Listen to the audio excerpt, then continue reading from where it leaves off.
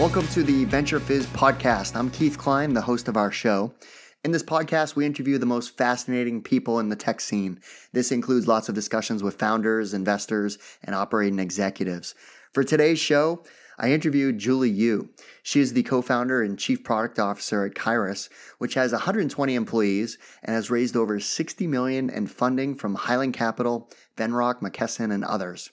Kyruus is a healthcare tech company that is ultimately solving some critical issues when it comes to not only getting the right doctor or specialist, but helping to improve the access to these experts so you can get treated sooner. In this podcast, Julie and I cover lots of topics, like the early days of her career at Endeca, how the book and movie Moneyball was an inspiration behind Kyruus, her passion for product management, advice for women raising venture capital, and lots more. Okay, before we dive into the interview, people ask me this question all the time. Keith, what companies are buzzing in the Boston tech scene? Here's what I tell them. Go to our biz pages. From there, you can take a virtual tour of over 200 of Boston's fastest growing companies across all industries and all stages of financing. And yes, all these companies are hiring. All right, without further ado, here's my interview with Julie. I like to just dive right in. So if you could share with us your background, and even going way back, I like to hear, where'd you grow up and what'd your parents do for work, and then bring us forward from there. Of course. So I was, I'll start from the way beginning. I'm the child of two immigrants who came to the U.S. for their graduate studies, and they happened to land in the modest city of Providence, Rhode Island. So I was actually born on the Brown University campus while my parents were studying there, and therefore spent quite a bit of my early days in the New England area. My parents still tell me about their trips up to Boston. They hung out on Downtown Crossing back in the 70s, and of course everything's changed significantly since then. But so started out my life in the U.S. and actually ended up moving back to Seoul, Korea, which is where my parents are from originally, when I was young, and essentially graduating from an international school there in high school, and then ending up back in Boston for college. So my professional career, I grew up here in the Boston tech ecosystem, I like to say. Went to MIT as an undergrad, initially intending to be a doctor, and came in as a pre-med biology major, but was in school during what I like to call the original dot-com boom back in the late 90s, and was just surrounded by obviously the great opportunities, the technology, the opportunity to be a software engineer at MIT, and ended up finishing my pre-med requirements. And so I always have that in my back pocket if I want to go back to it later. But and then ultimately ended up being a computer science major as well. And just fell in love with software engineering. I had actually taught myself how to code in high school, just sort of basic web stuff, but carried that through into my undergrad studies, and ended up graduating with that degree. And during the course of that time, obviously being in Kendall Square, was exposed to just the tremendous amount of entrepreneurship that was happening in the Boston area at that time, and still obviously continues today. So totally gravitated toward the startup scene, and never even thought for a second about going to a large company or any kind of established corporation. But rather ended up working both internships as well as side jobs during school with a number of local startup companies, one of which happened to be this company, which at the time was called OptiGrab, and now people know it as Endeca. And so you were involved at that point in time, in that early stage when it was called OptiGrab. I was actually an intern after my junior year. So the person who recruited me in was a person named Andrew Lau, which folks may know from the community. He also went to MIT. We lived in the same dorm. And, one day he came along and said, "Hey, Julie, you need a summer job?" And I said, "Sure." And, went to visit the office, which was in the basement of one of the buildings in Kendall Square. We always joked that there was like toxic waste pipes, sort of embedded in the ceiling of the office where we originally were hanging out. And ended up joining on as an intern, and just, again, fell in love with it, and joined on full time after I graduated. And I think I learned about this from Scott Kirzner at one point. So it was called OptiGrab, which was a reference to a Steve Martin movie, right? The Jerk, where he invented. That's right. All right. So you were involved with Endeca, which obviously has an amazing roster of alumni. Steve Papa did an amazing job building a great anchor company in Boston that led to an acquisition by Oracle. But so many people from that company have gone off to do amazing things, yourself included. So what did you do at Endeca initially? So I was a software engineer right out of college. So joined up with the original team, building the platform. It was actually right after they did their first pivot, technically. And it was when they identified the market opportunity that ultimately made them what they were. And so I got the chance to actually work on the first version of their core platform. And many of their early customers, I fondly remember working on towerrecords.com, which, no longer exists as a business, but at the time was a major, major deal for us. And so it's been a few years on the software side, and then ultimately was fortunate enough to have the opportunity to play a number of different roles at Endeca during my 6-year tenure there, but really started out on the tech side. And in Deco, it was basically it was a search engine for e-commerce sites, right? If you were typing in on Tower Records, trying to find Nirvana, right, back in the day, it would obviously hopefully bring up those results first, and then they went on to power other major sites like maybe Walmart or something, right? That's right. Yeah, their fundamental innovation was something that they called guided navigation, and it was this notion of being able to predictively display to a user what the possible paths for navigating around a catalog would be. And that actually had a very profound impact on me in terms of what we've brought here to Kyruus, which we'll get to later on in this talk. But this notion of using technology to marry structured and unstructured information in such a way that end users who have no knowledge of the full long tail of what might be in that catalog could discover, sort of serendipitously, what they might want to purchase was a very meaningful learning opportunity for me. It's interesting how that technology is so groundbreaking, but what we take for granted today. Exactly. So after Endeca, you went back to school and you got a dual degree, your MBA and a master's in biomedical enterprise at a joint program between MIT and Harvard? That's right. Yeah. In fact, having been a pre-med as an undergrad, obviously Endeca was not a healthcare company, although I always retained a sort of a personal love for just the intersection of healthcare and technology. And perhaps one of the most formative experiences that I had at Endeca was helping them explore the healthcare vertical as one of the potential growth opportunities beyond e-commerce. So this was at a time when Endeca had significant traction in the e-commerce market and was looking at certain other verticals to expand their market opportunity.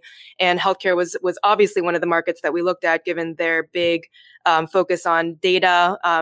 This was the time when the federal government was pouring dollars into digitization of electronic medical records. And so we started to look at some opportunities in that space.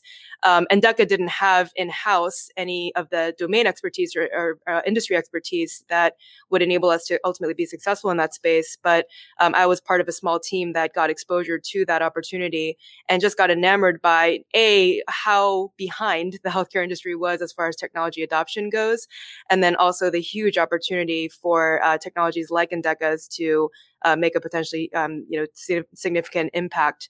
And so that was a big influencer of me thinking about actually making a career change into healthcare by way of grad school. And that was what ultimately led me to pull the trigger and go back to this graduate program. And after you graduated, you ended up in product management in the tech industry. So one of the things that, in my background, I actually work with a lot of product managers, but the degree product management doesn't exist. So how did you end up in product management? Yeah, it's really interesting. So, at Endeca, I mentioned I started in software engineering, but I ultimately ended up playing a number of different roles, whether it be on the sales side. So I actually was a sales engineer, sort of tasked with solutioning with prospects to, identify what use cases our technology could be applied to that would then help them scale their businesses, as well as on the professional services side, helping customers implement our technology to achieve their business goals. And again, I think in retrospect, that was probably a big shaper for me thinking about or just recognizing that I had a passion for this notion of finding out what users were trying to accomplish and leveraging technology to help them do their jobs better. And so with that, I actually took, some of the time that I had in grad school to explore product management formally and worked with a company called Gnome, actually another one based in Kendall Square, as a product manager to help them get their product off the ground, but also for myself, figure out whether product management would be a good fit for me from a career perspective. And I ended up, both being able to leverage the technical background combined with some of the market facing experiences that I had, as well as, figuring out that I loved this concept of product management. And product management is also an interesting space, which I'm sure you've seen, Keith, evolve quite a bit, over the last several decades, and certainly even in the last few years, as far as what does it mean. When I started Kyruus, I was pretty much, I would say one of a handful of chief product officers I knew at the time in the Boston area. And, now it's a pretty prevalent, title and something that, many companies I think have come to embrace. But I've been fortunate to sort of be part of the product management space at a time when it seems to be evolving quite rapidly. Yeah, it's evolved a ton, which we'll definitely get into that some more in a bit. Yeah. So from there, you ended up in New York, right, at Generation Health that ended up getting acquired by CVS Health. That's right. Yeah. So Generation Health was my first job out of college, of grad school. And it was a very funny story that, ultimately I ended up meeting Graham Gardner, who was one of the founders of Generation Health, in one of my graduate school classes that I was the TA of. And it turned out Graham actually went off to become a venture capitalist at Highland Capital Partners. And, my master's work was actually focused on the area of genetics and genomics. So I was doing my master's thesis on this area related to molecular diagnostics and, looking at what factors would ultimately influence the adoption of genetic tests in the clinical setting. And it turned out, again, totally serendipitously, that the company that Graham was seeding at Highland was essentially commercializing my master's thesis. And Wow. when we both came to learn that there was quite a significant overlap in the market opportunity that the company was going after and what my graduate work was on, I was actually hired in as their first employee after they closed their Series A. So that was a fabulous ride. We were working with some of the luminaries in the industry. The CEO of the company was named Per Lofberg, who had grown Medco, which was, I think at the time an $80 billion business that ultimately got sold to Merck. And he was essentially retired, but, came out of retirement because he was so excited about this particular business opportunity. So he was the founding CEO of the company, and I had a fabulous chance to learn from him. And then obviously the best thing that came out of it, in addition to the exit, was that I had a chance to work with Graham, who ultimately became my co-founder here at Kyruus. So that must have been a rocket ship if it was that quick of an acquisition by CVS Health. So why was that so fast? It was a very strategic bet that CVS made on the particular area of the market that we were working in. So CVS Caremark, so the pharmacy benefit management portion of their business, their number one competitor at the time was actually Medco, which was the previous company that Per, our CEO, had run. And they were in this just steel cage death match against each other to, fight for business. And it turns out that Medco had actually homegrown a solution that was helping them win in the market that happened to be directly competitive with the new co that we were forming. And CVS therefore, saw us, they knew Per. They, figured that this would be one of the ways that they could compete against Medco would be to partner with us and, bring our solutions to market as part of their offering. And so they actually made a strategic investment in the company fairly early on just to kind of place their bet. And then as we started working with CVS, very, very quickly, they realized that, we as a small company needed their leverage, their operational, wherewithal and just their book of business to be able to bring to market our solutions in a very significant way. And that, that they would be better off having the company as part of their core operations versus just as a partner. And so, really within a year, they, moved from being a strategic investor to just acquiring us straight up. And that happened all within, I think, a less than 2-year period of time. So it was a very, quick ride, very fortunate outcome for everyone involved. We were pre-product when we got acquired. So, the thesis was that we would essentially build and launch the product within the walls of CVS. So it was, fascinating for me to also be a part of that initial strategic visioning of what Generation Health could ultimately be. And then all of a sudden, have the resources of an organization like CVS at our disposal to be able to actually execute on that vision.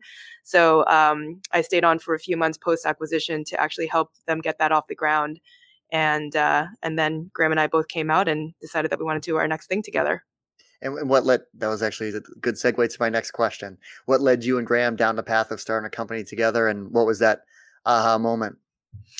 We had, first of all, both just enjoyed working with each other. We have very complementary skill sets. So, me coming from kind of the technical side, I was basically the head of product at Generation Health and was responsible for their software-based solutions. And Graham is a clinician by training and had the experience of being a physician in the Boston area and experiencing, what it was like to be a specialist who had to manage patients, who had to manage referrals. And it just so turned out that he was quite passionate about this notion of patient-provider matching based on his experience as a cardiologist, where he would, get patients sent to him who would wait weeks, if not months, to get an appointment with him. And they would show up. And, Graham was obviously a very specialized cardiologist, having been trained here in the Harvard system. And he, was disappointed by the fact that oftentimes those patients ended up not being the right kind of patient for him, not or requiring some kind of service that he was not trained to provide, and therefore needing to be re-referred and waiting yet another 8 weeks or, several months to actually get the care that they needed. And not only was that an inconvenience for the patients, it was obviously also disheartening for him as a clinician to not be able to help those patients and ultimately potentially have a negative impact on their clinical outcomes. And, when I heard about that problem, I said, gosh, that seems like a problem where you could take a technology-based approach to, number one, helping people who were making referrals understand who the physicians were that provided various services and therefore be able to search intelligently about what those referral options were. So you may hear some similarities here from the Endeca sort of world in terms of how I thought about search and, leveraging discovery-based technology solutions to address that need. And then it was also at a time when Obama had just been elected into office and he was, Obamacare essentially came into light. And health systems were being forced to essentially change their business model from one of fee for service, where they were being paid for every surgery and every visit that they were encountering, to one in which they would have to be accountable for the outcomes of the patient. So more of the value-based care model. And, the actual probably aha moment was when we both read and saw the movie Moneyball. And realized that, what baseball had ultimately done, this notion of moving from a world of anecdotal assessment of players where, scouts would kind of go and eyeball a player, see how they ran, see how they hit the ball and say, gosh, that guy looks like a great slugger. Let's recruit him in, to one in which, analytics and statistics ultimately reigned in terms of how people were assessing not only individual players, but how they would assemble teams. And we said, gosh, if they were able to do it, what if we took that same approach to provider networks in a way that helped health systems understand who their players were, so to speak. So taking this more data-driven approach to understanding their physicians and helping referring doctors move from a world in which they just refer to the people that they went to medical school with, anecdotal referrals, to one in which they actually had at their disposal data that said, here are the doctors who have done this procedure, who have expertise that matches what the patient needs, who accepts the insurance of the patient, et cetera. And so that was ultimately the initial vision behind what we are today at Kyruus. That's a cool story. I never knew that analogy of Moneyball. Yeah. We actually give that book out to every new employee who joins the team. That's awesome. So let's get into the heart of what Kyruus does. So you're the co-founder of Kyruus. What does your company do? Yeah, so we are literally in the patient access space, helping patients get to the right provider in a way that solves what we call the patient access paradox. So, you as a patient are probably told to wait weeks for doctor's appointments, especially here in the Boston area, where wait times can be pretty significant. And, we all assume that that's because every slot in the system is booked out solid, that there's really no capacity in the system. But one of the best kept secrets in healthcare is that that's absolutely not the case, that there turns out to be quite a bit of underutilized capacity in the system, and that there's an opportunity to really solve that supply demand mismatch and, both reduce appointment wait times for the patients, as well as help large health systems better utilize their available provider capacity. So we provide a technology and enterprise software platform that helps systems do that in really two major ways. One is that we help create a master database of all their providers. And as simple as that sounds, it's quite astounding to me that even today we encounter new prospects and new provider organizations who come to us and say, we don't know who our providers are. We literally don't know who they are, what they do, where they practice, and whether or not they have availability for certain types of appointments. And that is a massive problem across, pretty much every major health system in the country that one aspect of our technology system is designed to solve. And by doing that, we then enable end users, whether it be us as consumers, as patients, or even referring providers, so people who are within the system and don't know who's within their network and who has the capabilities of doing what, to be able to search for the right providers and then ultimately book appointments in an efficient way.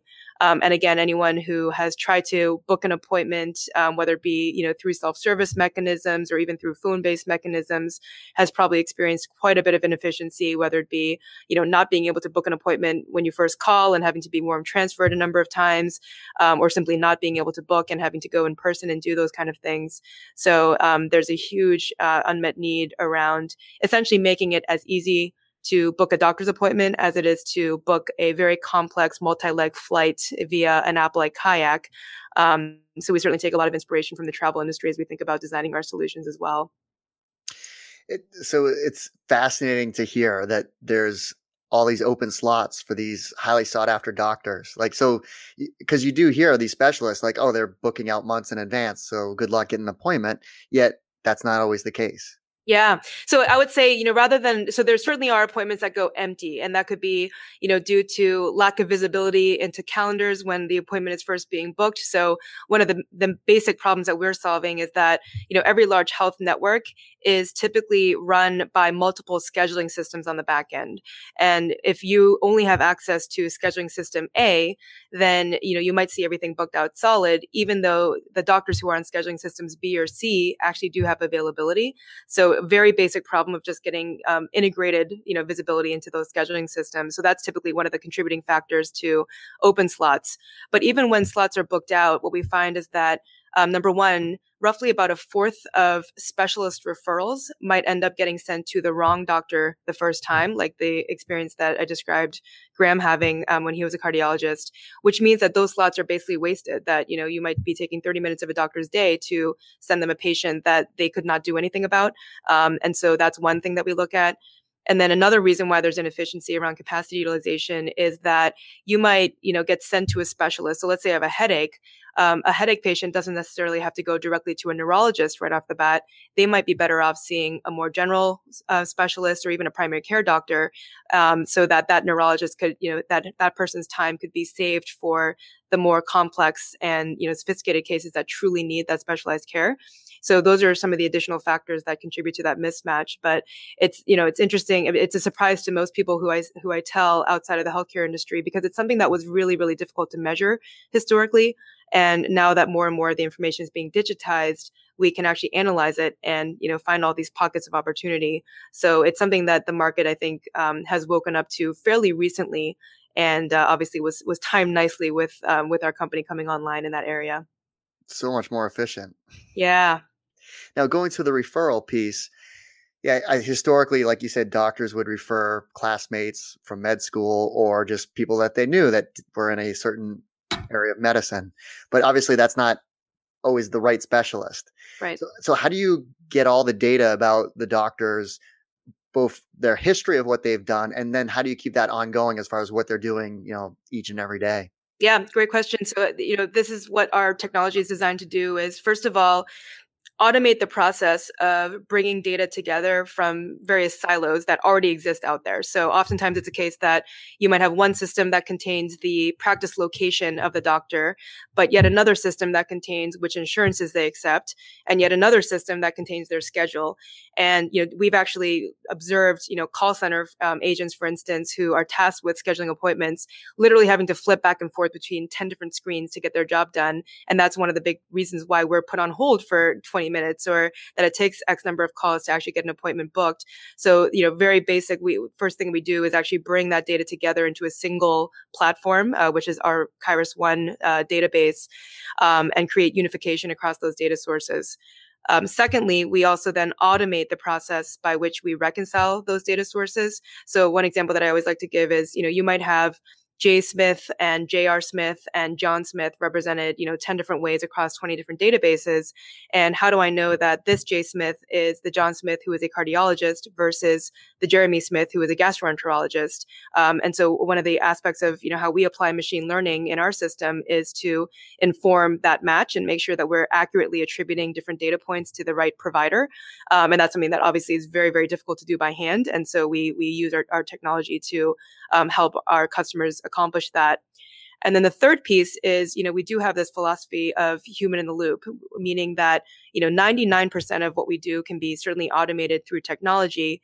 But at the end of the day, we actually engage providers directly in the validation process, almost like a LinkedIn type paradigm where we pre-populate their profile and say, here are the 20 procedures that we believe you do based on your training and what insurances we believe you accept within your practice. Please, swipe right essentially in a mobile app if this is right, or correct it if it's wrong.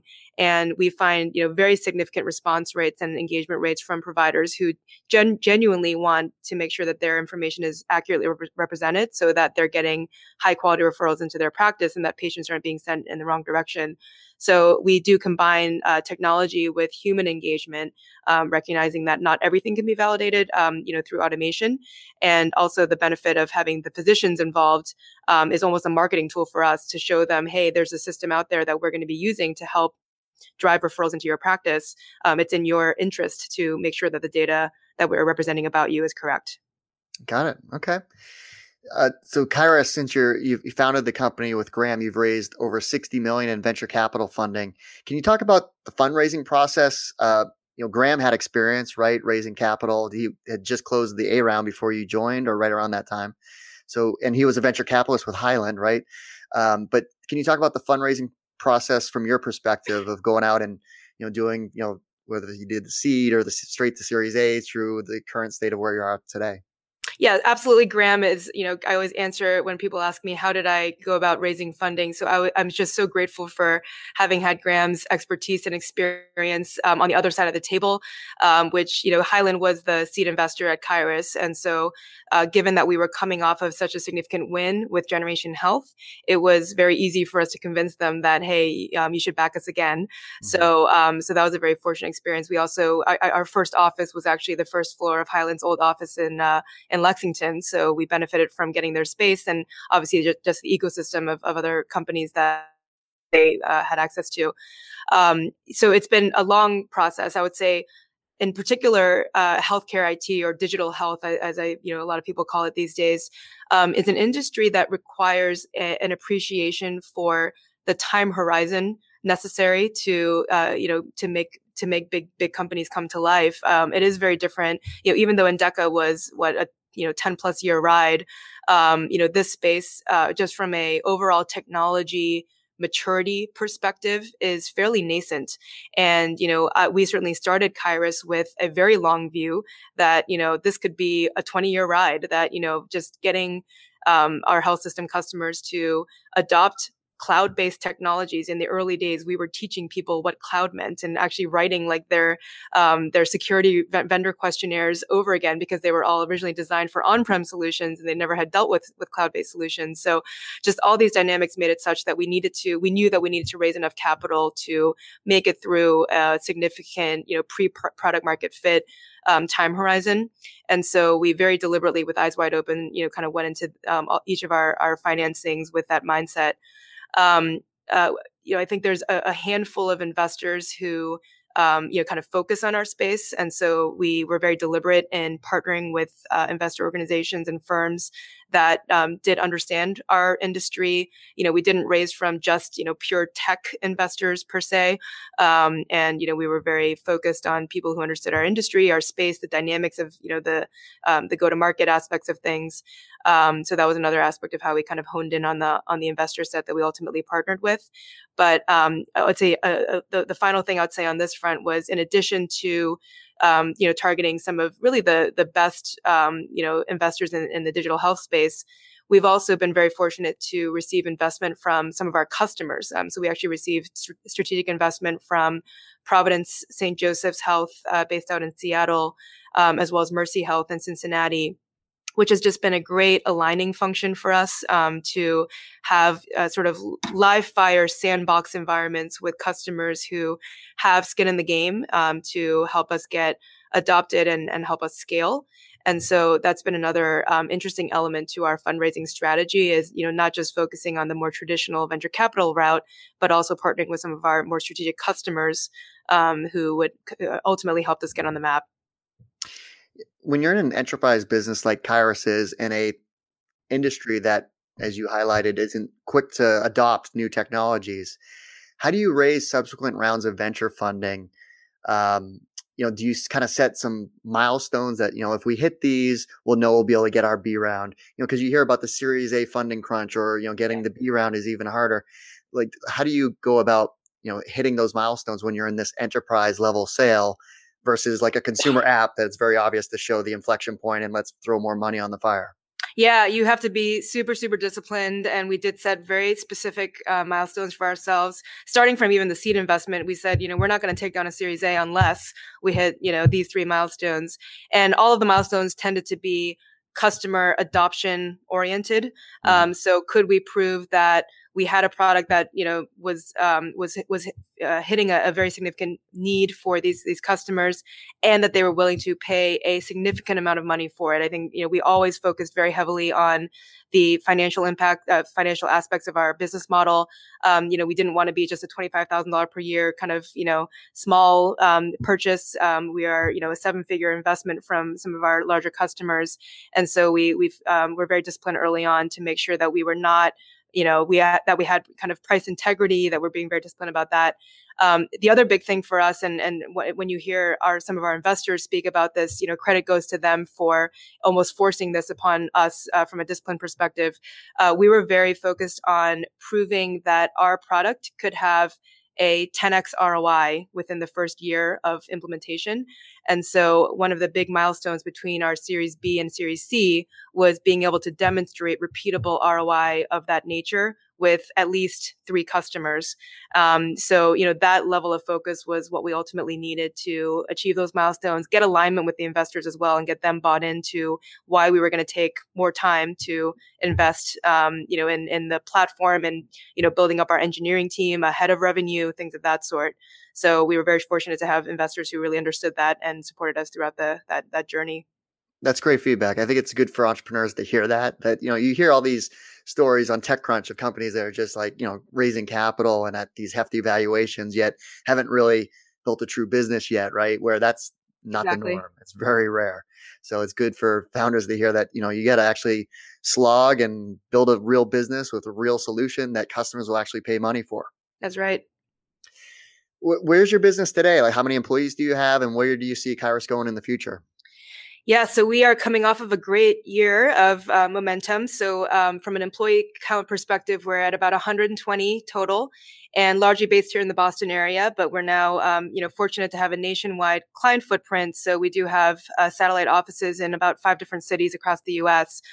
And we are in a growth stage, which it's just great and super exciting. And I'm so proud of where we've come over the last seven years. So it's certainly taken quite a bit of time to get to where we are. But now we can look back and say, number one, we've officially achieved product market fit. As of, I would say, maybe a year and a half ago.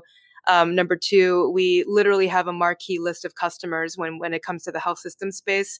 And that just has in and of itself its own flywheel effect. And so from a sales, just trajectory and derivative perspective, the last year, 2017 was our biggest year to date. We more than doubled our business, and we plan to do so again this year. And, to that end, it's just been, we now have a repeatable business model that we're just sort of pouring investment into, whether it be on certainly, continue on the product development side, but more so on the commercial go-to-market side. So much of our growth in the last couple of years has been in sales, marketing, implementation services. So that's really been an exciting dimension to the business over the last couple of years. Outside of Kyruus, you're an active member of the Boston tech community. You are a board member at a startup called Wellist. You're on the board of trustees at the Mass Technology Leadership Council. So running your own startup, how do you actually find time for these other activities? And if someone was interested in getting a board seat somewhere, how does someone actually do that?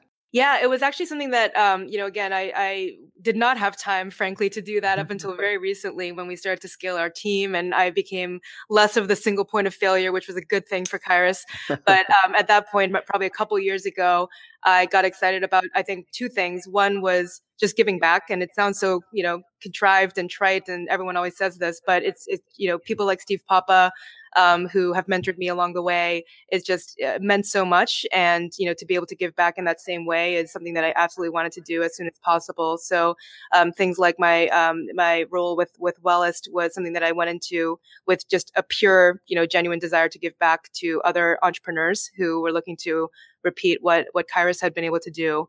The Math TLC involvement was, born of the fact that when you're an entrepreneur, you're just so hyper focused on your own world, your own domain, your company and everything around it. And there's millions of things that just, kind of force you to kind of be very insular about, what you're focused on and how you spend your time.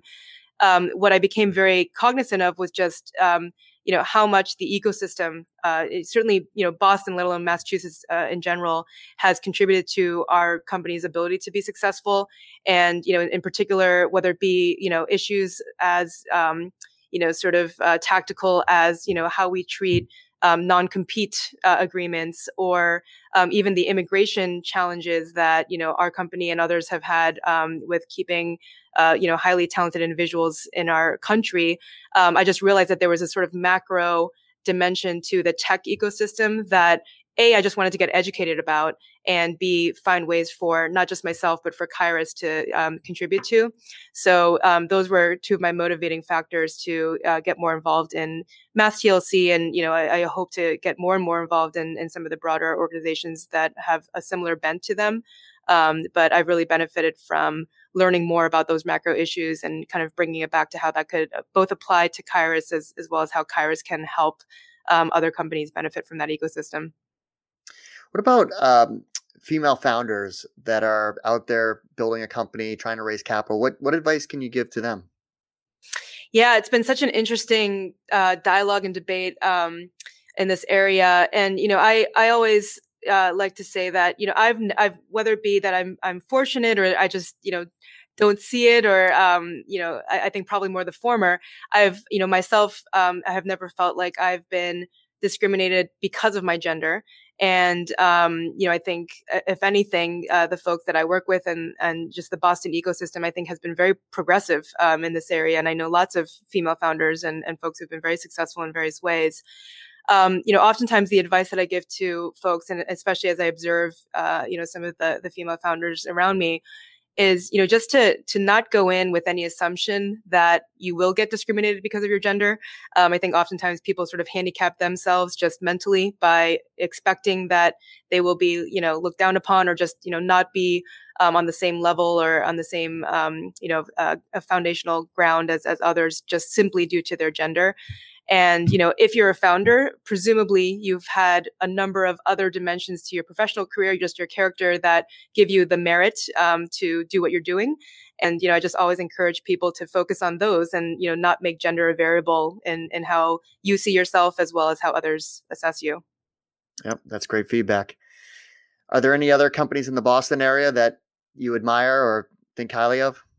Oh, there's so many. I have a group of fellow chief product officers that I hang out with every now and then. And, all the companies that they're involved in are just, phenomenal Boston stories, whether it be companies like LogMeIn, Acquia, obviously, Endeca has spawned a number of companies. Salsify is another that I keep tabs on. My old boss, Jason Purcell, is the founder of that company. And I often look to them for, we're sort of at similar stages of growth. And so I get a lot of advice from folks there. I would say certainly in our space, Athena Health is the one company that comes to mind as, just having done something fundamentally phenomenal, and just creating a whole category of solution that didn't exist prior to them being there. And that's really what we've aspired to here at Kyruus. So, we always look to Athena as, one of our idols in the healthcare IT space. I didn't know there was a group of chief product officers that got together. Is that just kind of like an informal basis just to talk about product management or trends? Yeah, it's kind of a pseudo support group where we get to all commiserate with each other about what we're all dealing with in our respective roles. But also, yeah, it's we share a lot of insights and best practices. We do a combination of sort of informal, drinks and dinners with sometimes actually inviting speakers, in to help us, get novel insights into various practices or aspects of the industry. It sort of formed organically, just due to the fact, as I mentioned earlier, that there were only kind of a handful of chief product officers out there, and we all kind of gravitated towards each other. But it's really blossomed into a great networking and support group for me. Yeah, the product management, just the whole industry as a whole has come so far as how product management has evolved. And always thought Boston was kind of behind the curve, but I think it's caught up a lot as far as how, there is a lot more thought around product management and a lot more people to get, mentorship from and learn from each other. So I think it's come a long way. Absolutely. I think one of the unique aspects of the Boston product management scene is the enterprise focus. And I genuinely believe that there is a different approach that you need to take to enterprise, tech versus consumer tech when it comes to PMs. So I think that's an area where we have the opportunity to really be thought leaders. Yeah, absolutely. Well, Julie, thanks so much for taking the time. I always like to, pass the mic back to you just to kind of close things out. Is there anything that you'd like to promote? Well, thank you, Keith, for having me. Thank you to the entire VentureFizz community. I'm a big fan of the community, and Kyruus has certainly benefited from whether it be the events or just other services that you have to offer. And to that end, one of the reasons that we've always partnered with VentureFizz is to tout all of the open roles that we have here. So we are certainly hiring across all aspects of our company, given that we are in this growth mode. So would encourage folks to check out our website, check out our listings on VentureFizz, and give us a shout if you're looking for a great opportunity to disrupt healthcare and help change the way that patients get matched to the right provider. Yeah, it's great. Got a great mission statement behind it. So definitely follow Julie's advice. Check out their biz page for all their job openings on VentureFizz. Well, Julie, thanks again for sharing all your words of wisdom here. I appreciate your time. Thank you so much, Keith. Well, that's our show. I hope you found it useful and entertaining. If you did, please make sure you subscribe so you'll get future episodes. Also, please consider leaving us a 5-star review and share this podcast with all of your friends and colleagues in the industry. It all really helps us out. Last but not least, don't forget to visit VentureFizz.com, the most trusted source for tech and startup jobs, news, and insights. Thanks for listening, and I'll see you next time.